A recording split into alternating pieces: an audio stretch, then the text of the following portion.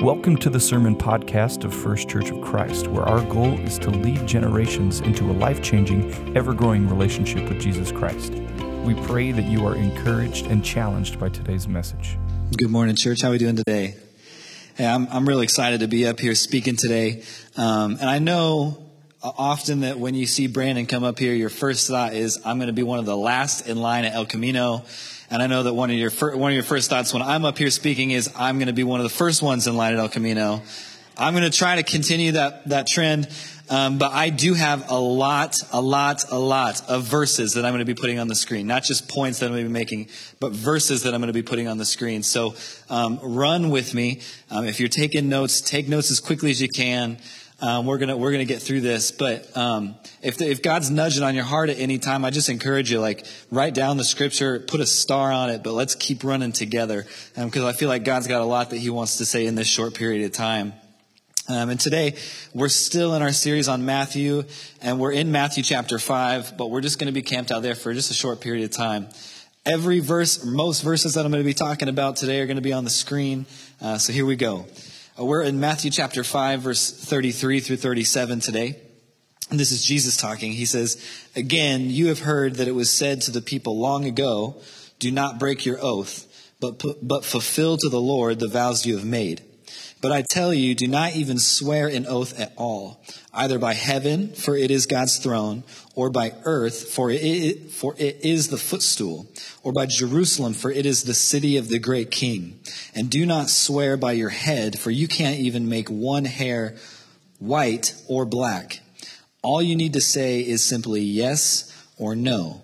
Anything beyond this comes from the evil one."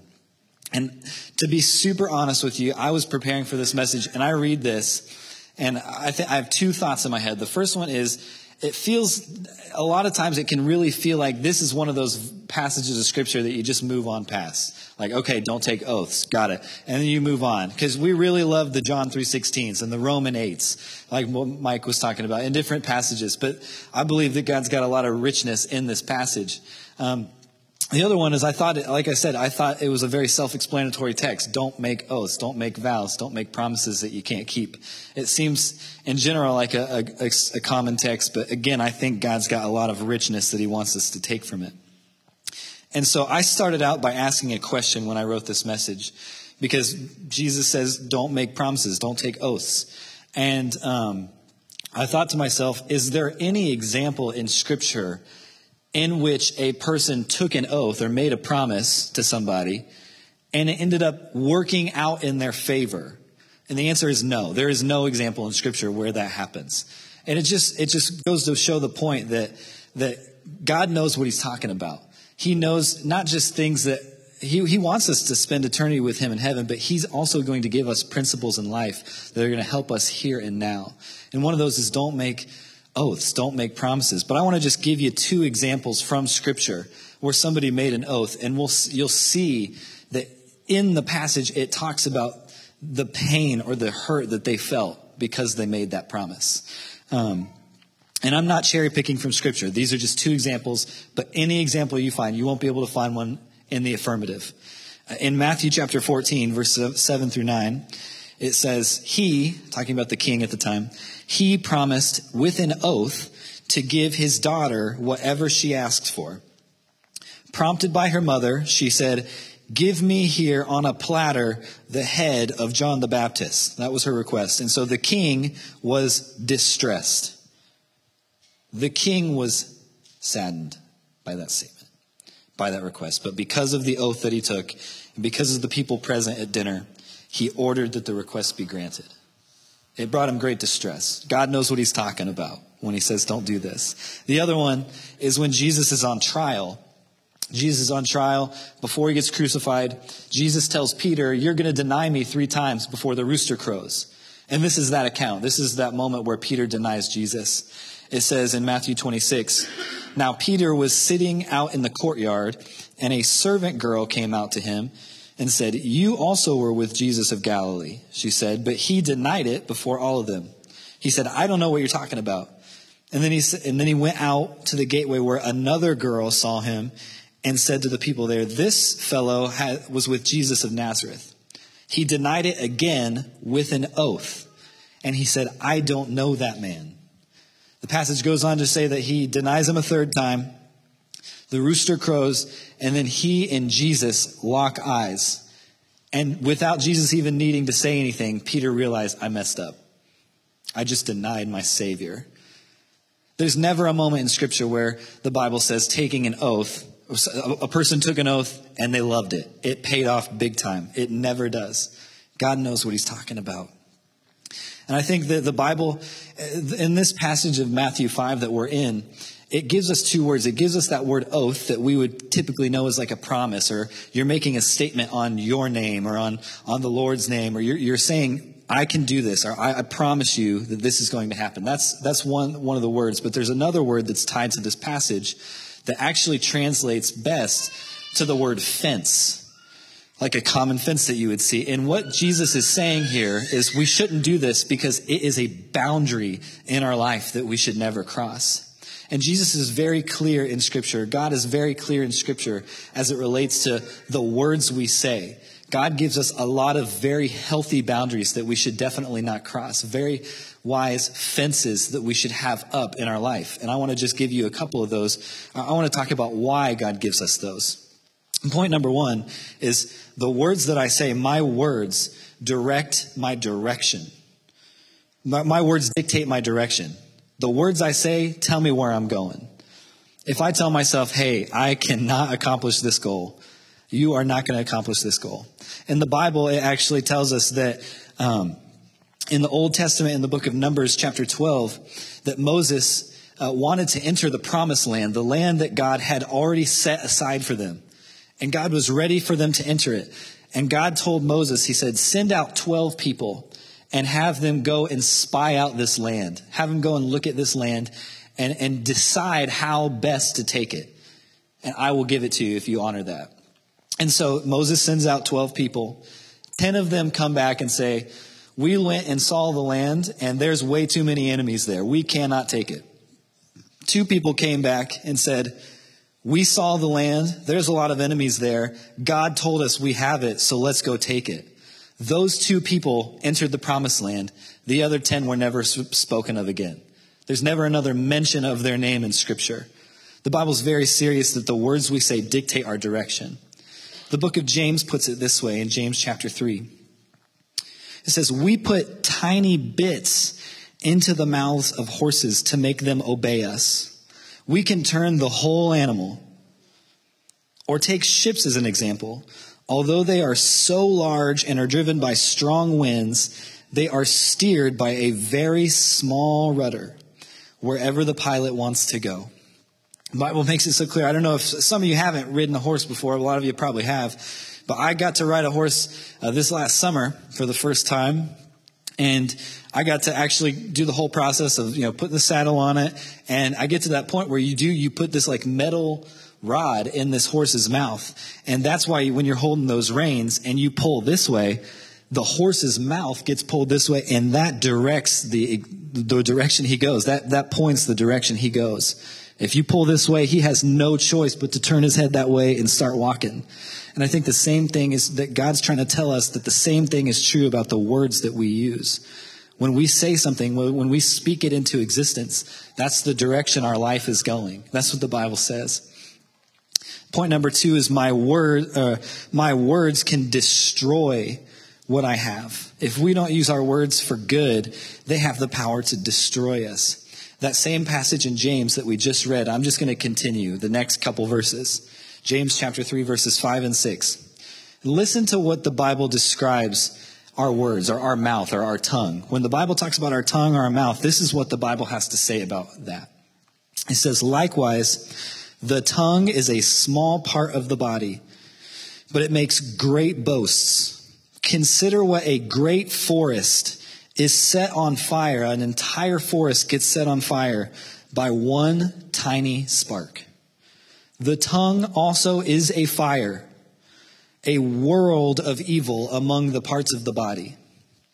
It corrupts the whole body, sets the whole course of someone's life on fire, and is itself set on fire by hell. The Bible says that our tongue is set on fire by hell. I think that we know this all the time, that people get in trouble for the things that they say on social media. And I think so often we live in this world where our opinion has to be heard. Our opinion has to be the one that gets picked out of the crowd, that what we say is so important. But the Bible says, don't let your mouth control you, because it will set a fire to the world, and it will set a fire on your life. God actually gives us a pretty wise word that some of us need to hear. And Proverbs chapter 10, verse 19, it's it's humorous, but it's humorous because it's true. It's a punch. Too much talk leads to sin. Be sensible and keep your mouth shut. Be sensible and keep your mouth shut. That's the best advice some of us need to hear in this room today and in the world today. That's the worldly advice that some of us need today. That we're just so focused on speaking negatively about a situation or a circumstance or a person, and it's destroying our life. Whether we know it or not, it's destroying our life, and it's taking us in a direction that we don't want to go. I want to just steer a little bit out of this direction, though, because when the Bible does a really good job of this, of telling us things that are not healthy for us, like taking oaths, like telling lies, like things like that, like speaking negatively to people, choosing carefully the words we say. The Bible does a really good job of giving us these fences, like what we read in Matthew 5, fences that are wise to steer away from. But the Bible also does a really good job of telling us what we need to have our eyes focused on. Right? Like, think about it in like a relationship example. The Bible doesn't just say, don't verbally mistreat your wife and don't fight your wife. Like the Bible doesn't just say that. The Bible also says your spouse is a helper for you.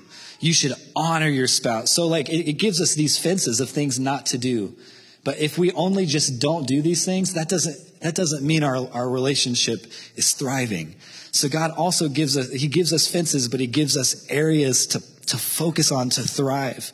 That's the heartbeat of the vision of this church right now. We're in our word for the next foreseeable future is the word thrive. That if you're thriving in your relationship with God, if you're thriving in your home and you're thriving in your sphere, the people you come into contact with, that your life is going to be blessed in a way that you didn't expect. Jesus said it. He says, the enemy came to destroy you, to kill you and destroy you. But I came to give you life, but life to the full. I don't want you to just get through life. I want you to thrive through life. And I believe that Jesus doesn't just give us fences of things to avoid, but he gives us things to strive towards. So I believe that Psalm chapter 19 should be a prayer for a lot of us. It says, may the words of my mouth and the meditation of my heart be pleasing in your sight.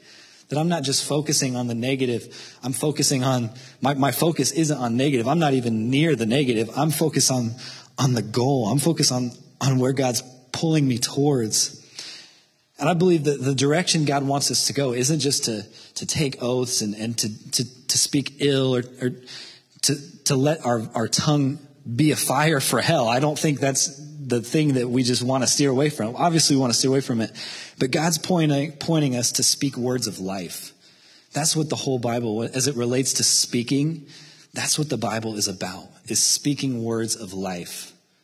We're not just focusing on the fence. We're focusing on the thrive end of speaking. I believe that we need to speak words of life. And I want to give you 4 examples, 4 ways you can speak a word of life today. The first one is a word of affection. I believe this is one of the most valuable. And if this is the only thing you get from my message today, please just let this be the thing. This is the biggest takeaway I can give you. Speak words of affection. There's nothing more valuable than telling somebody you love that you love them and that you care about them and that you're proud of them. In fact, the Bible makes this very clear that when we have a lot of examples in the Bible where Jesus went away to go pray to God, and times where Jesus goes and prays to God. We have a lot of prayers to God. But there are only 2 examples in Scripture where we hear God talking back to Jesus. Like, I believe it happened a lot, but we have 2 examples in Scripture where God actually spoke to Jesus publicly.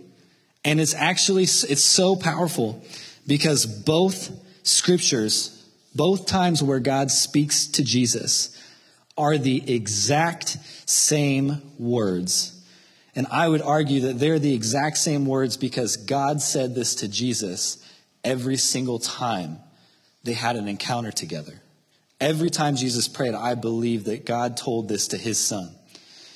The first one comes from when Jesus got baptized.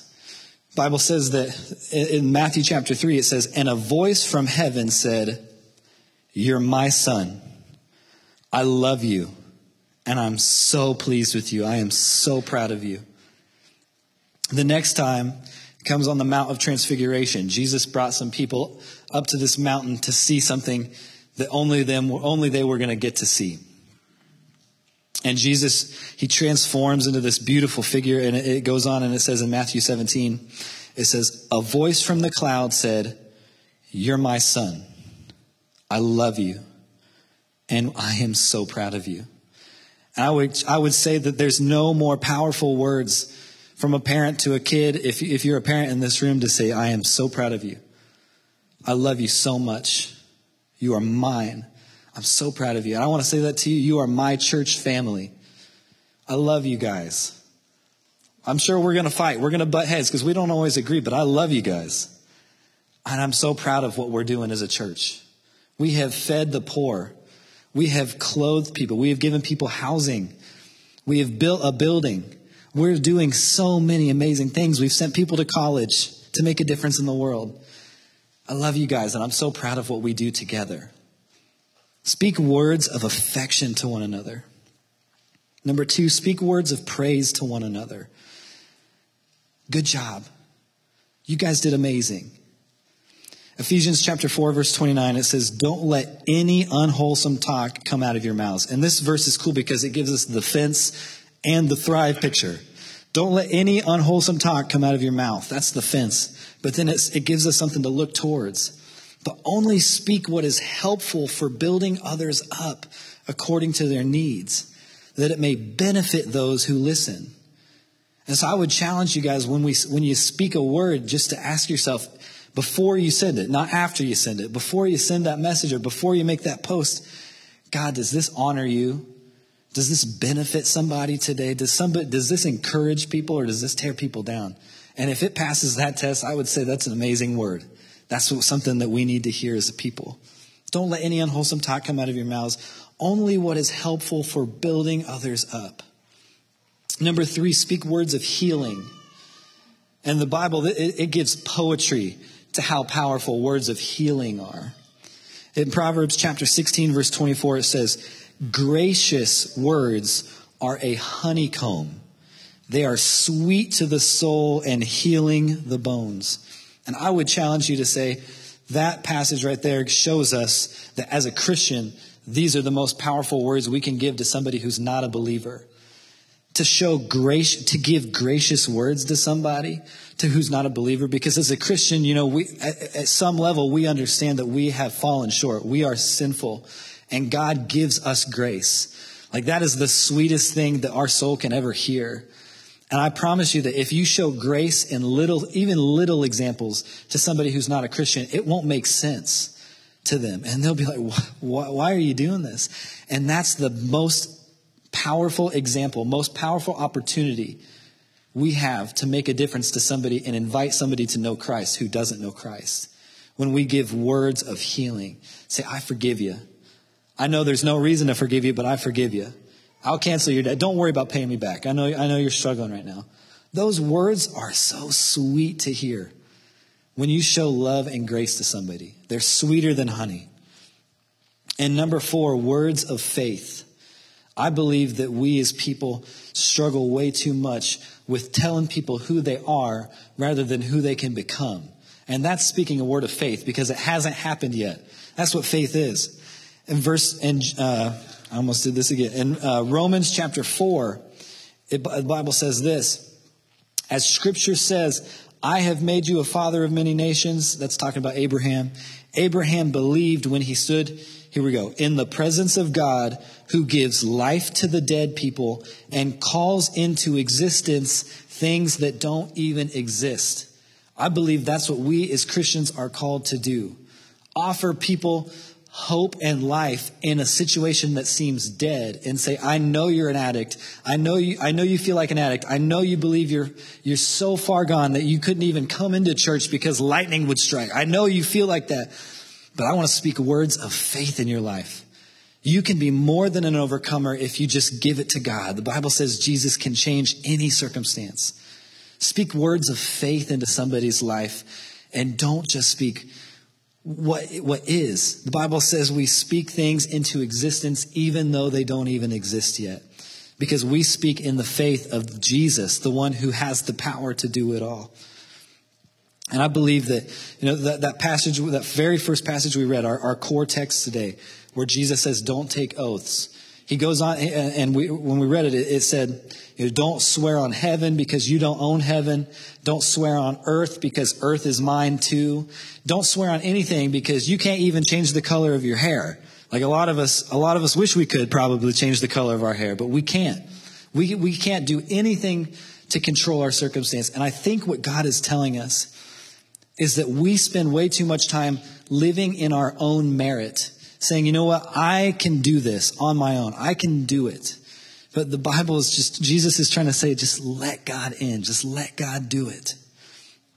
Jesus in the Bible, it does makes it very clear that Jesus has made oaths to people. He has made promises to people because he's the only one who can do it. And an example of that is in Acts chapter 2, verse 30. It says, but he was a prophet and he knew God had promised with an oath that one of David's own descendants would sit on his throne. And so God was making a promise to David. He said, you know what? Because of your faithfulness, your line will have the Savior. Your family line will have the Savior. And God kept that promise. He kept that oath. But the Bible in Hebrews tells us why God would make an oath. Like, it doesn't even necessarily make sense. Like, why would God say, I promise you this? In Hebrews chapter 6, it tells us this. It says, God did this because God wanted to make the unchanging nature of his purpose very clear to the heirs of what was promised. He confirmed it with an oath. God wanted to make very clear his nature, which is unchanging. God will never change.